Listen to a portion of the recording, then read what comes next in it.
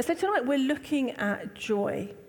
And I think sometimes that people get joy mixed up with happiness. So I think sometimes when you think of a person that is full of joy, you think of a kind of extrovert, somebody that's got a smile on their face, full of life, really excited, happy to be around, buzzing, a little bit, woo.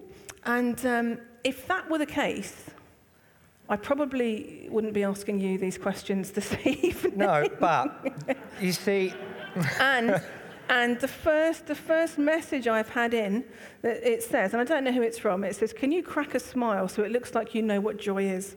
Is that to you? I don't think so. No, but you see, for people who only ever see me on the platform, they might think I'm quite extrovert and lively and bouncy. It's just the reality for the rest of the life. Oh, come on, I'm quite hands up animated on the platform. Hands up if you think if Donald is lively and extrovert and bouncy. I'm not even going to look. We've got 4 people in the room. There you go. I rest my case. So I do think that people get this whole idea of joy mixed up with a whole load of other words and emotions. So just start us off. Tell us what you think joy is and how some of these other words are used and get pulled into it when actually they don't necessarily mean that. Yeah, I think it's really... I mean, it is something I thought a lot about this week in preparation for this, because I knew we were going to take this subject, and... because I actually dreamt about this subject. You did? We're doing this subject because I had a nightmare where I was asked this question. I thought, well, let's just do it. This is a dream come true. For you, maybe, yeah. I think the first thing to say, what's interesting is in the Bible is there is a list of things that are the fruit of God's Spirit. They are the Galatians 5:22, 23. The things that when God lives in you, it produces. And joy is second after love.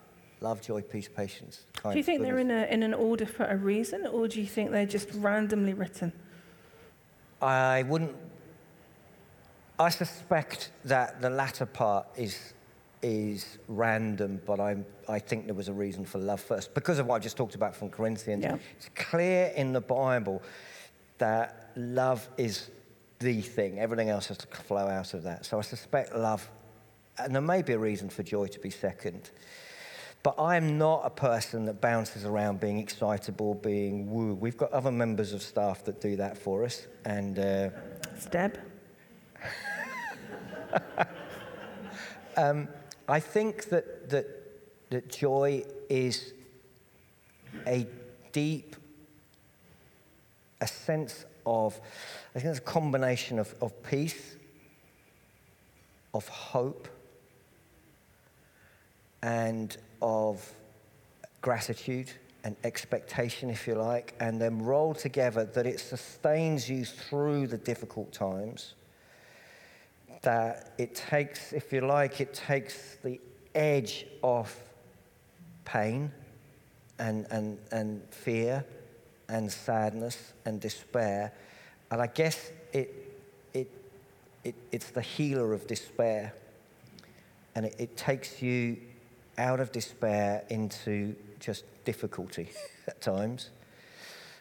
Whereas happiness is an emotion, it's a feeling that can be created by a substance, it can be created by, or it can be impersonated by a substance, it can be impersonated or created by things that aren't really making us happy, they just feel something at that moment. And I think joy is not about a feeling that's transitory, it's about a state of being that is eternal. So it's far better than happiness. But there are times when they do overlap. So joy is at times happiness, but happiness isn't necessarily joy. That's a rambling, waffly answer. Yeah, and it's not a bad thing to be happy. To be happy is a good thing. A lot of the things that cause us to be happy are healthy and are great. So it's not always substance. It could be other people. It could be family. It could be situations. Yeah. It could be work, a whole host of things. So happiness is a good thing, but it tends to be dictated by our external circumstances. Yeah. The things that are going on around us cause at times our happiness, whereas joy is something deeper rooted, something soulful, something internal. Some might say it is a choice rather than something that we're reacting to, would you say? I would say that with all the fruit of the Spirit, fundamentally we can't do them on our own, but fundamentally they don't happen if we don't partner, if we don't cooperate, if we don't. So there's a joining of our desire and the Spirit of God within us. I don't think we can make ourselves joyful, but we can choose some of the things that hinder joy or some of the things that help joy. And we can place ourselves in that place where we're filled with His Spirit that brings joy. So we can. I think it's much. What's within our control is to block and damage and get rid of joy.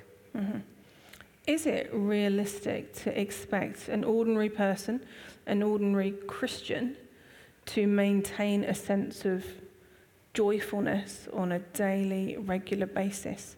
Or do you think it's far more up and down? Deb read a really brilliant quote this morning at 8:30, which is online if you want to have a look at our call to prayer, about somebody in immense pain and immense suffering. And yet in the quotes there was lament, which is part of the Bible. We've talked about that before. But I think there was also joy. So I think the fruit of the Spirit is not, sometimes it says, sometimes it's not. I think we are enabled to have joy at all times, but it will feel and look different when we're in a period of grief, when we're in a period of danger, when we're in a period of attack, when we're in a period of confusion. It's a different experience to other times, but it's still there. Brilliant. I've got people sending questions in, which is fantastic. I'm going to feed them in at different points. I just want to throw to you very quickly, how would you simply explain joy to someone who isn't a Christian? So let's strip away Christian jargon and everything else. What is joy? Well, let me put it this way. It isn't easy to simply explain, but I would say that there are 4 elements to joy. And in my head, I remember them. Well, I looked at them and I thought I could remember them this way because, you know how we have A, B, C, D? But this isn't A, B, C, D. This is F, G, H, I. And that helped me. So for me, there are 4 elements that bring joy, that Jesus brings. The F is forgiveness. So knowing that the mercy of God extends to us, that we are forgivable, that Jesus has come and died on the cross for us because He loves us and He wants us in relationship. So that is one whole part of joy. So that's my F. The G is gratitude. It's just choosing to look and see where God has answered prayer and to see the provision of God, whether it's nature, whether it's in things we particularly asked about, whether it's just in health, whether it's in finance, whether it's that we've got enough food to eat. Whatever despair and difficulty and loss we are going through, we can still find something else that we can be grateful for. And I think that is a really significant thing. There is always good alongside what's difficult. So you've got forgiveness, you've got gratitude. My H is hope. That we talked earlier about eternal life, that whatever this life brings and however painful it is, we are invited to join with Him for eternity, where all the suffering and all the difficulty and all the injustice is gone, and that far outweighs. And I say this all the time in Questions of Life, because for me it's really important that when we just focus in on this world, that any difficulty seems to last forever. 10, 20, 30 years, 40 years, 50 years. When we're in eternity, there's 40 years without that difficulty, followed by another 40, followed by 400, followed by 4,000. I really believe that. So that hope that whatever feels insurmountable is offset by knowing there's a time when all is put right. And that brings joy. That brings joy in the deepest sadness. So whatever is going on, I can find joy in forgiveness. I can find joy in seeing what God has done, and I can find joy in hope. And my I, which I stretched slightly, is involvement, because I think when you the scriptures talk about God giving us the desires of our hearts. But what really is intended here is that when we get close to God, when we ask him to fill us with his Spirit, our desires merge with his desires. And so we get involved with what God is doing. And so the real joy is when you see God at work. So the real joy is to see a baptism, is to see a life turned around, is to see somebody else's prayer answered. See, when we choose self-centeredness and we choose our own agendas, we're just envious and angry at everybody else's good things. But when you choose to get involved with what God is doing and you choose to pray, we had briefly on the screen there, you know, the beginning of the Lord's Prayer, we pray, your kingdom come, your will be done. If that is what our heart is, then you continually find joy every time you see it happening, even if it's not happening in your life. And I think joy is bringing those four things together and holding on to them, whatever else is going on in the storm. That we hold on to, that God loves and forgives us. We hold on to that he has given us a beautiful creation. He has given us good things. Not everything that we've wanted, but good things. Everything that we need. That he does give us hope, that there is a future. And lastly, that he does say, partner with me and get involved. And when we get involved, we find joy because we're pleased for others. Mm-hmm. And we rejoice with those who rejoice. Whereas if life is just about me, all we can see is our sadness. So how would I answer what joy is? I would say it's living in the knowledge of those four things. Forgiveness, gratitude, hope, involvement. And then if we take that one step further, so in cases, lots of different other emotions and feelings for those people that are possibly more emotional and feeling. So the whole forgiveness thing is that I feel clean and made new. Yeah. That I don't carry around with me the baggage and the regrets of the past, but I'm set free from that. Then the gratitude is a sense of thankfulness that I see the world and my life differently. There's a different lens that I have to the way that I see things. It isn't just that everything's not right, but I'm far more out looking. And then there's the future of heaven. There's this sense of, I know where I'm going. There's a hope and there's a security and there's also a comfort that this world isn't all that there is. That actually this is temporary, and that there are greater things to come. And then there's purpose was your final thing, wasn't it? That all of these things together actually do something within us. They strengthen us, they encourage us, they build us up, they give us the ability to exist in life. I mean, someone's messaged in saying, what is the difference between joy and the joy of the Lord? And the Bible often talks about the joy of the Lord giving us strength and other things. Do you want to just... Well, I think that's what we're talking about, the joy of the Lord. I would say it's those four things as a total package that we're living in that place. They're all things that God has given. God's given forgiveness. He's given us the things that we're grateful for. He's given us hope, and he's given us a calling and a purpose. So it's all coming from God, but it's living in the knowledge of those things, and that is the joy of the Lord. And it does give strength. And the point is that when everything else, when other things are difficult, whether it's bereavement, whether it's illness, whether it's injustice, whether it's persecution, conflict, whatever it is, those four things don't go away, and they give us strength through those things. Yeah.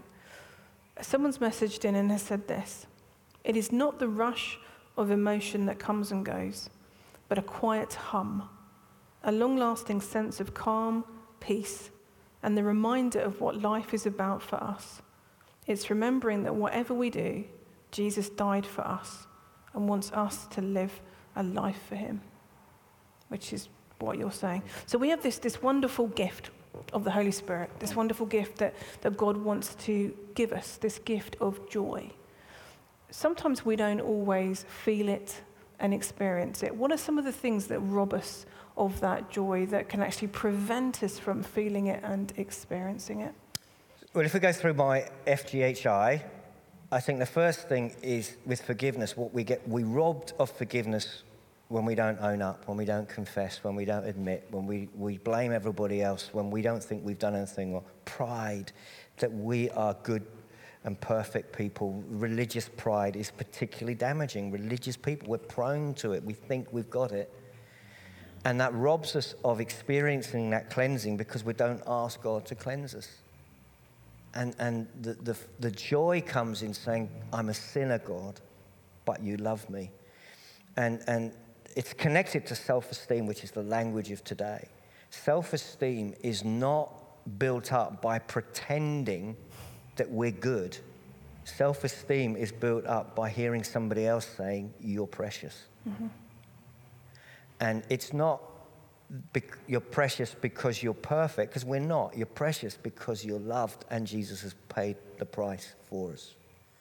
So the first obstacle is just refusing to admit or acknowledge our sin, or to try and continue to go along with it and just say, this is the way I want to live my life. I'm going to carry on doing the stuff that I know God wants to cleanse me from. But if we carry on doing it in a sort of rebellious, arrogant way, we're never cleansed. We just feel rubbish about ourselves. And there's just no joy. But the joy comes saying, God, I'm sorry. Will you help me with this? Mm-hmm. So that's my first one. That's your first one, yep. Where did we get to? Gratitude. So I think that one of the things that stops us being grateful is I think there's a discipline to gratitude. Paul talked about it the other week when he was looking for Philippians. I've had my happy hand. There's a discipline about saying to God each day, what am I grateful for? There's a discipline too about coming, which this is talking to the convert. I'll talk to the video folks. There is a discipline about coming into God's people and worshiping. Mm-hmm. And worship really brings joy. Mm-hmm. And I know that there are lots of reasons why at the moment we can't all gather together, but for those of us who have not yet felt able to come back into the building, I want to encourage you to set that as a goal and to pray towards that, because it is hard to find joy on your own. Mm-hmm. It really is. Mm-hmm. But when you are in a company of faith and a community of gratitude who are singing it out, I mean, I would guess that everybody in the room here would say, if not tonight, at other times, we have experienced being cheered up by worship. It's as simple as that. There is a spiritual dimension to together giving thanks.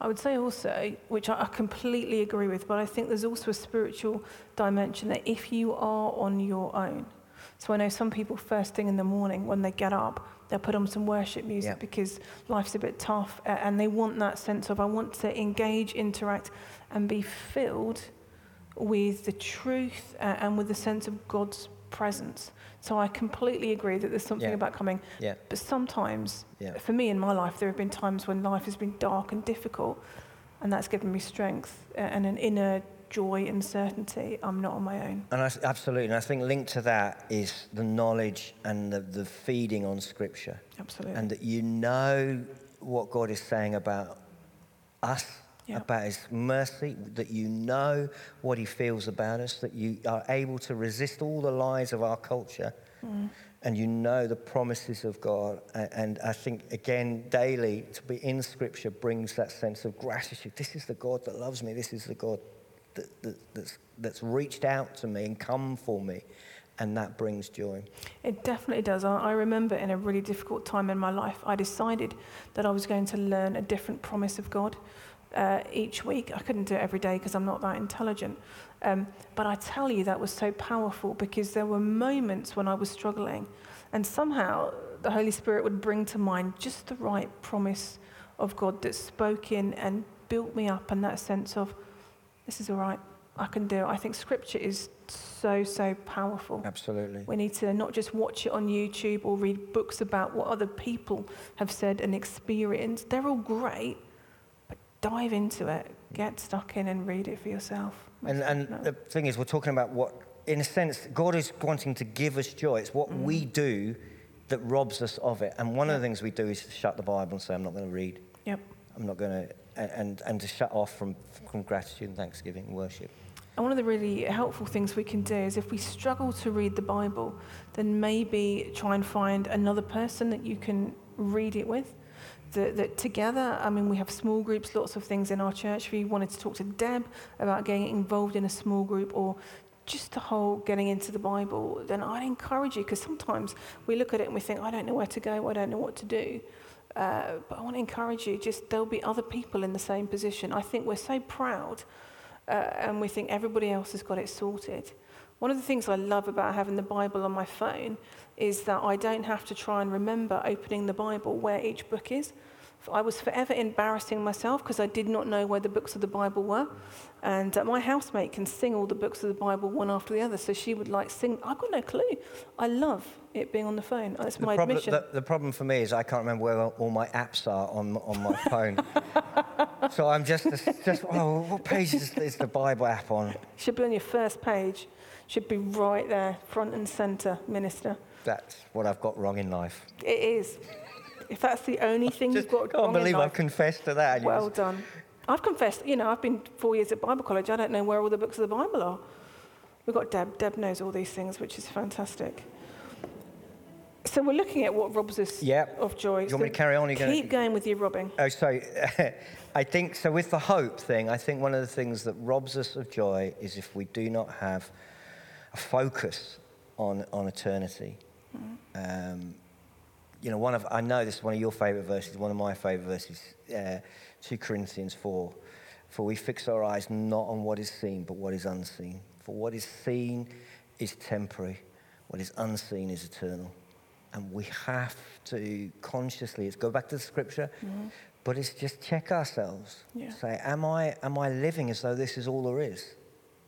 And coming to a place in a community where we're focusing on what God is going to do as well as what he is doing. Yeah. And just challenge sometimes the thinking, because all of our culture is, this moment is all you've got. And that's so damaging to our mental health because we just feel in despair. If this is all there is, crikey. Absolutely. And so I do think trying to lift our eyes and focus on Jesus and focus on what he's done, what he's going to do is really important. And I think, again, it calls on the importance of having people around us that help us to do that, particularly when life is difficult. Because sometimes we can just head down, this is awful, whereas you've got someone else that says, let me pray with you. Let me help you. Let me walk with you. This isn't, again, an individual thing. We do it as a community. We spur each other on and encourage each other. Absolutely. It goes back to that teamwork thing. Yeah. And I guess the last thing of this thing about involvement is that I think the more we pray, the more for others, the more we find joy at seeing what God is doing. But the more our prayers are just, God, make it okay for me. And we're not praying for the kingdom, we're just praying for our own lives. And it's important to bring our needs to God. We bring our daily bread, that's fine, that's absolutely important. But the more we have a sense and a hunger to see God do things, the more we weep over Birmingham, whether the more we care about what's going wrong in our workplace, the more we are really feeling that the people we know need Jesus in their lives, the more that grabs hold of us, the more we pray into that, the more joy we have, because we're less preoccupied with ourselves and we become aware of what God is doing. I think again, it's a quote I've used lots and lots of times, but I think it's a quote of Bono, but I think Bono might have been quoting it from somebody else. But he talks about a pivotal moment in his life where he stops asking God to bless him. And this is 25, 30 years ago he's talking about. He stops asking God to bless him. And he starts to say to God, what are you blessing? I'm going to get involved in it. In other words, he starts to look for what God is doing and get involved with where God is rather than saying, come to me, God. Yeah. And I've always found that really profound. And I think that joy does come in seeing God at work.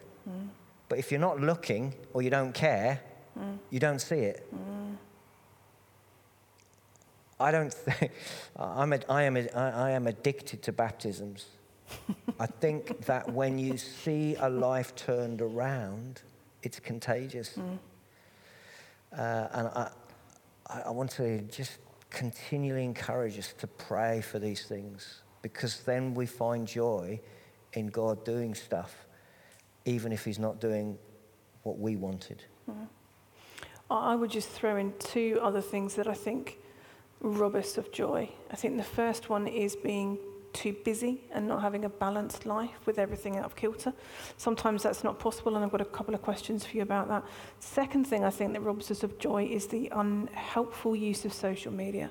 I think social media is really helpful and really good when it's used properly, but I think all too often we can look at what other people have put and compare, and comes into the gratitude thing.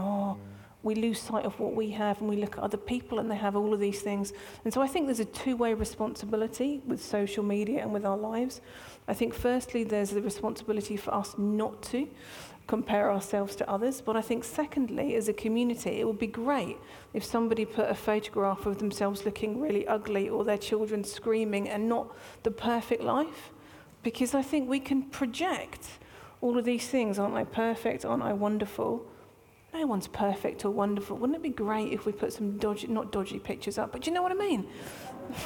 I think you'll find all the photos of me that appear on social media are not great. No, it's like these devotionals and the things that we do. You get to the point where you think, do you know what, I just don't care. I'm in a jumper tonight, and it's like whatever degrees outside, and my hair isn't brushed. And you get to the point where I encourage you because you think she looks like a tramp and we'll look great. That's what I do. But in all seriousness, I think social media has its place and is really good, but it's also... Comparison and envy is robs us. Absolute killer. Yeah. Absolute killer. Right, I've got a couple of questions. So let me find them. Firstly, how do we focus on joy when it's 4 a.m. and the concerns of life are keeping us awake?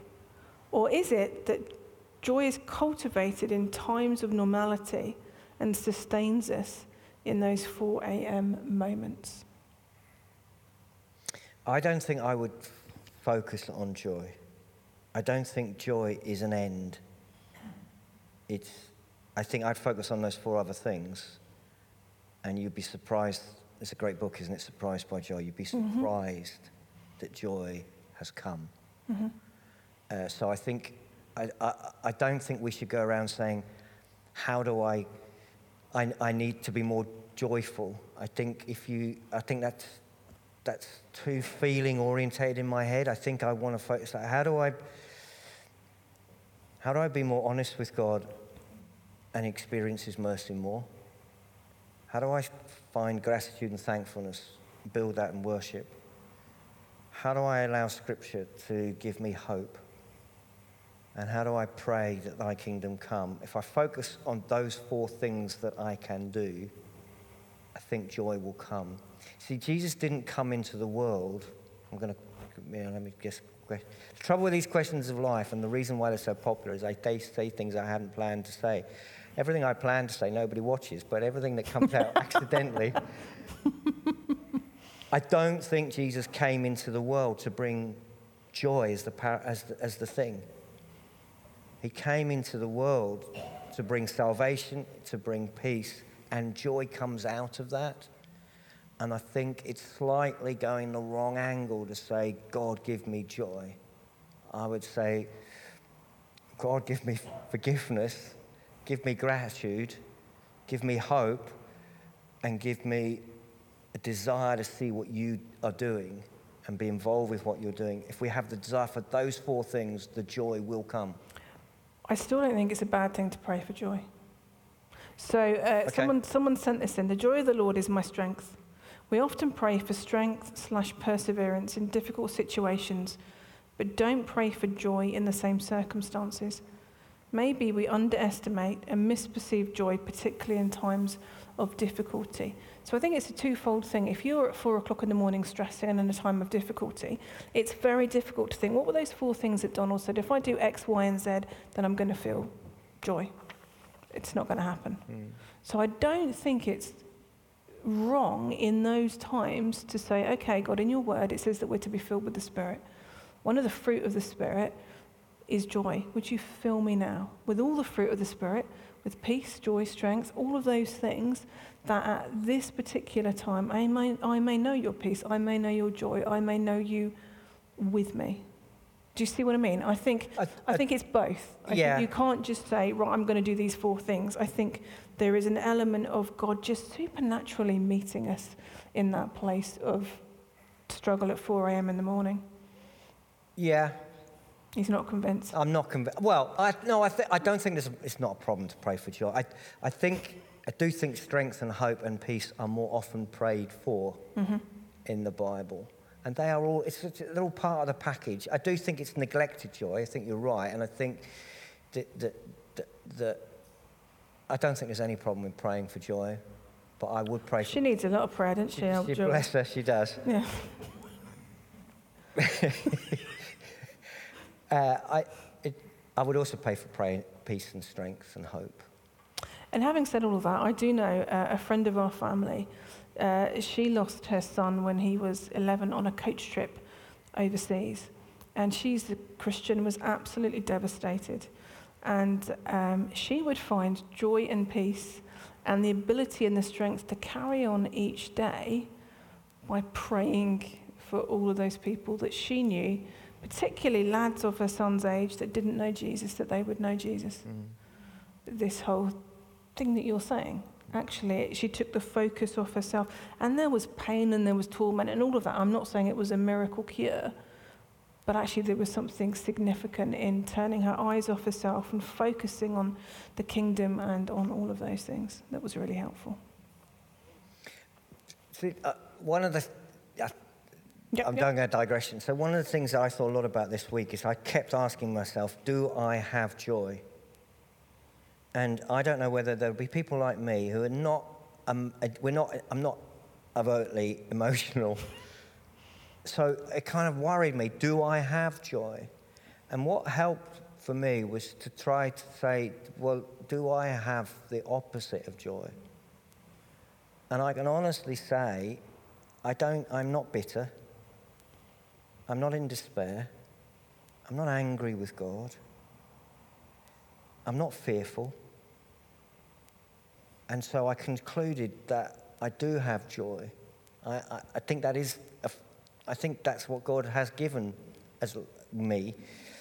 And I think that perhaps me over-worrying as to whether I was apparently joyful, it was not necessarily, does that make sense? Yep, absolutely. Absolutely. I've got one more question for you, and then I'm going to throw you a final question. Question that's come in. How do you stay joyful when you are finding your routine very busy or on days when you're feeling very tired?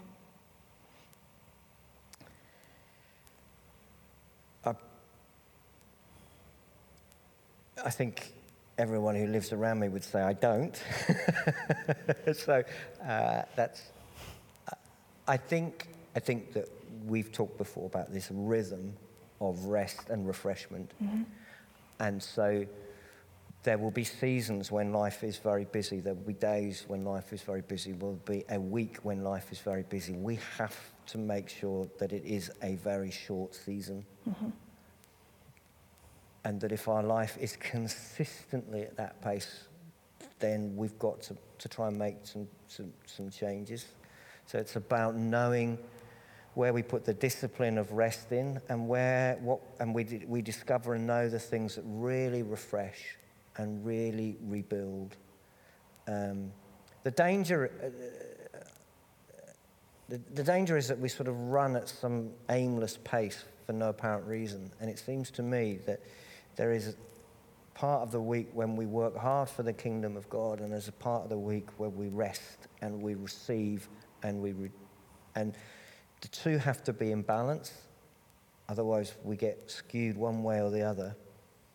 And in those busy moments, I'm not consciously going, am I joyful today?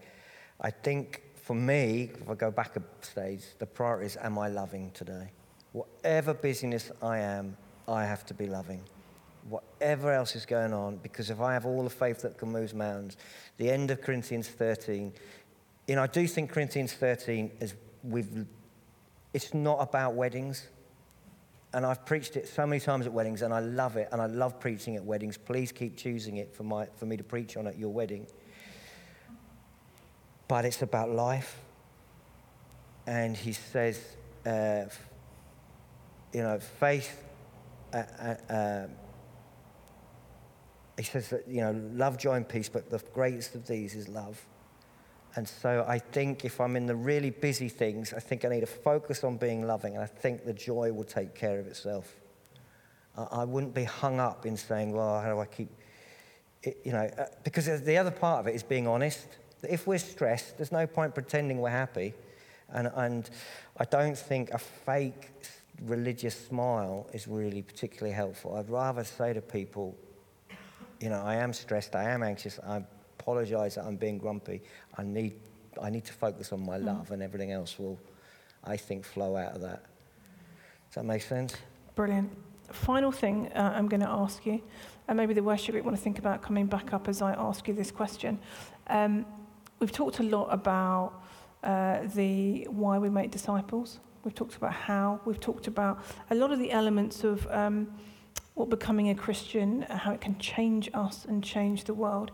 Maybe there's someone here tonight or someone watching at home that is not yet a Christian. Maybe they're asking questions, maybe they're searching. We'd obviously encourage them to come to Alpha. It starts in a couple of weeks where we explore lots of different questions about Christianity. But for that person that's maybe just thinking about it, how would you encourage them to continue to pursue that? What are some of the steps and the reasons behind those?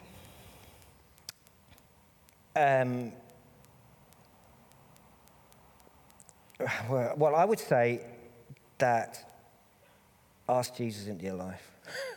I would put it as simply as that. What does that mean? Okay, so what that means is we say to Jesus, look, I don't necessarily understand everything, but there's something that you're doing in me, or I'm interested in this and I'm stirring. Will you come into my life? That will probably involve us fairly soon saying, I'm sorry, Jesus, I'm not what you created me to be. It will probably involve fairly soon going,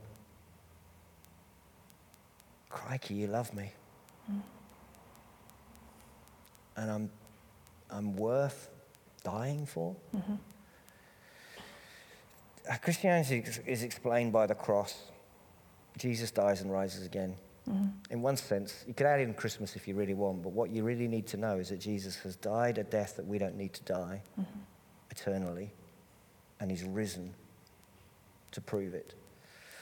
So I would ask Jesus to say, Lord, if you're there, come in, and I would come to Alpha or wherever Alpha is going on near us, and I would ask all the questions that we've got, and we'll tell you things that will make you ask more questions. Most people have more questions at the end of Alpha than they do at the beginning. Yep. We will tell you things that blow your mind about Christianity. We really only come to Jesus in humility, in saying, I need you, and I've messed up. Mm-hmm. Will you come? And I think that's the beginning. Mm-hmm. Get yourself in a place where the Bible's explained. Log on Ezra, John, the other sermons that folks put up, the daily devotionals that we do. There's a whole backlog of questions. We have done so much stuff over the last 18 months. You could watch it all day. Well, we put out stuff where you could watch it all day for the next 18 months. So there's no excuse. There's loads. If you don't know how to read the Bible, we've spent hours. There's a back catalogue. You could even find Soupgate and the great mistake of that questions of life that went wrong. So basically, we are saying, if you're searching, don't worry if you don't have all the answers. Don't worry if you don't know completely what is going on. Just take that step towards Jesus and say, if you're there, reveal yourself to me. I want to know you and begin to follow you. Find a church, find an Alpha group, and Bob's your uncle and you're filled with joy. Deep. That's me. Anything else you want to say? Only that one of the things that makes me nervous about all these things is there is absolutely no way that I know what I'm talking about most of the time. Please it's to get you thinking and pray and seek God for yourselves. Absolutely. Absolutely. Brilliant. Thank you ever so much.